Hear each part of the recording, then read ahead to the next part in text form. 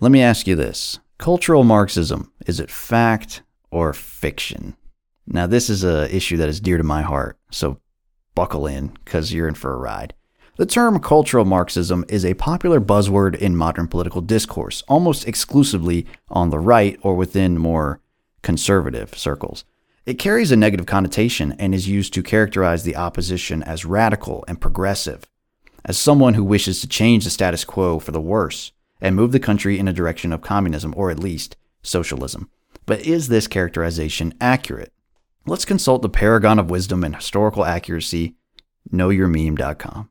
And I quote, "The term cultural Marxism is believed to have been coined by American sociology professor Trent Schroyer in his 1973 work, The Critique of Domination, The Origins and Development of Critical Theory, in which the author identifies the Frankfurt School's critical theory, a school of thought focusing on reflective assessment and cultural critique through application of social sciences, as the origin of a culture industry, he calls it, that imposes socially unnecessary constraints of human freedom and ultimately the social domination of the individual."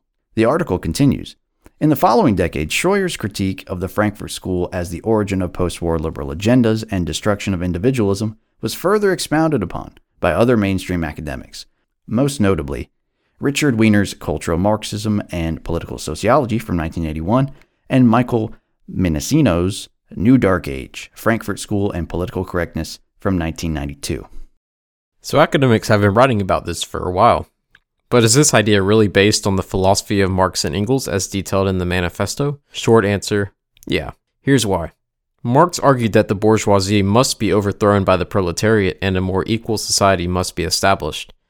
In order to accomplish this, the manifesto advocates for the abolishment of the nuclear family, the restructuring of education, the elimination of individualism in all forms, the elimination of private property, and maybe most importantly, the elimination of religion altogether. In short, if you want to drastically change the political and economic landscape, you have to change the culture first, as culture is the foundation which determines the political and economic systems of all groups. An example is European Christian culture, which lends itself to democracy and republicanism and freer markets found in Europe, America, and Canada, whereas Arab and Islamic culture throughout the Middle East lends itself to theocracy, smaller, more controlled markets, and general instability. That's a point of debate, but it can be saved for another time. We could talk about Saudi Arabia and all the oil money. I think that's an outlier. I think in general... In the modern sense, I think you're right, but like going back, I think the roles might be reversed. Perhaps. And there are some historical examples of cultural Marxism at work. In Russia, the Bolsheviks were hell-bent on removing Christianity from the Soviet Union. And why? Because religion could lead them to hate the revolution and favor a return to monarchy, and it would distract them from fully embracing the new order. And in China, free speech, free press, and peaceful protests were squashed. Remember Tiananmen Square? Pepperidge Farm remembers, but the Chinese don't. They weren't allowed to remember and still aren't to this day. Public spaces were filled with statues and pictures of Mao to make the culture revolve around the dear leader and nothing else. Wherever and whenever communism has spread, cultural changes have preceded it. Now, the fact that the Western world is going through major changes is pretty indisputable. Violence in the streets, racial division, Pride Month, Occupy Wall Street, safe spaces, anti-white propaganda, media censorship, identity politics. We see it on the news. We can read about it. As Ron Paul once said, "It's happening." But here's where we have to distinguish between a cooperative effort and an independent effort. If cultural Marxism is a cooperative effort, that means there are people, groups, corporations, and political entities actively working together to change the culture. They have the same goal, full-blown communism, and they are communicating with each other, working in unison to accomplish that goal. If cultural Marxism is an independent effort, that means that these same people, groups, corporations, and political entities are working towards similar, but not identical goals, short-term or long-term, local or national or international, varying degrees of collectivism, etc., and are working independently to accomplish them. Those who call cultural Marxism a conspiracy theory, which is a lot of people in the mainstream media, tend to frame it as a vast cooperative effort, as if those who believe that cultural Marxism is real believe that the lowliest Antifa thug and the richest big tech CEO are all working together, like Spectre from James Bond, to reestablish the Soviet Union. This is probably not what most people believe and not an accurate picture of what's really happening. If cultural Marxism is happening, it has a few different levels. 1. The aforementioned Antifa thugs and Reddit page moderators who support communism and progressive talking points because they're bums with no prospects who want a stimmy check every month.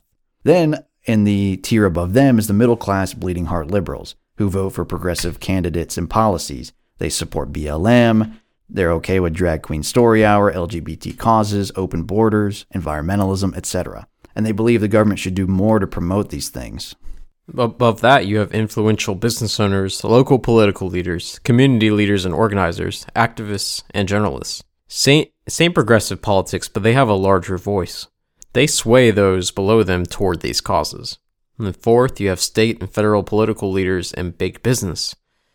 They support progressive policies to appease the loudest and most disruptive among us, which is progressives, obviously.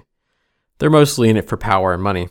And fifth, on top, you have big tech and the ultra-wealthy like Soros and Zuckerberg types. They want to shape the world in their own image. If you don't believe me on that, Zuckerberg, I think you even told me this, makes his hair cut look like Augustus because he believes that he is like some sort of God king guy. I mean, he believes that he's creating the metaverse. He can't really quite take over the world, so he's making his own world to be king of. Because he's so unlikable. Well, exactly. You're right. The bottom three groups are mostly working independently. They wish to change the culture for various reasons, to get free college maybe, or free rent, or money for them programs. That's minorities, Antifa, the poor. They belong to that group. Or they're trying to soothe their rich white guilt and help the poor disadvantaged people. That's the middle class who's thinking like that. Or they're trying to satisfy their savior complex or get ahead in their careers. That's the journos or the pastor shepherd types. That's an obscure reference I won't get into, but you know the type. The top two groups are probably working together in some capacity or another. The higher you go, the more corruption you'll find. Since communism, Marxism, results in the centralization of power, it only makes sense that the richest and most powerful among us would promote cultural Marxism in order to change that political landscape to suit their needs, placing them at the top of a new hierarchy. For the most part, things like taking Christ out of schools, promoting LGBTQ plus causes, advocating for abortion, local mask mandates, critical race theory, and feminism have been the result of independent efforts. We will admit there was no single person or evil organization that orchestrated all of these progressive policies. But if you don't think that there are people in high places that stand to gain a ton of money and power from these cultural shifts, you're fooling yourself. Thanks for listening to the Sons of Antiquity highlight reel. To hear this clip in context and to enjoy our full-length episodes, check out the links in the description or search Sons of Antiquity on YouTube, BitChute, Spotify, or Apple and Google Podcasts.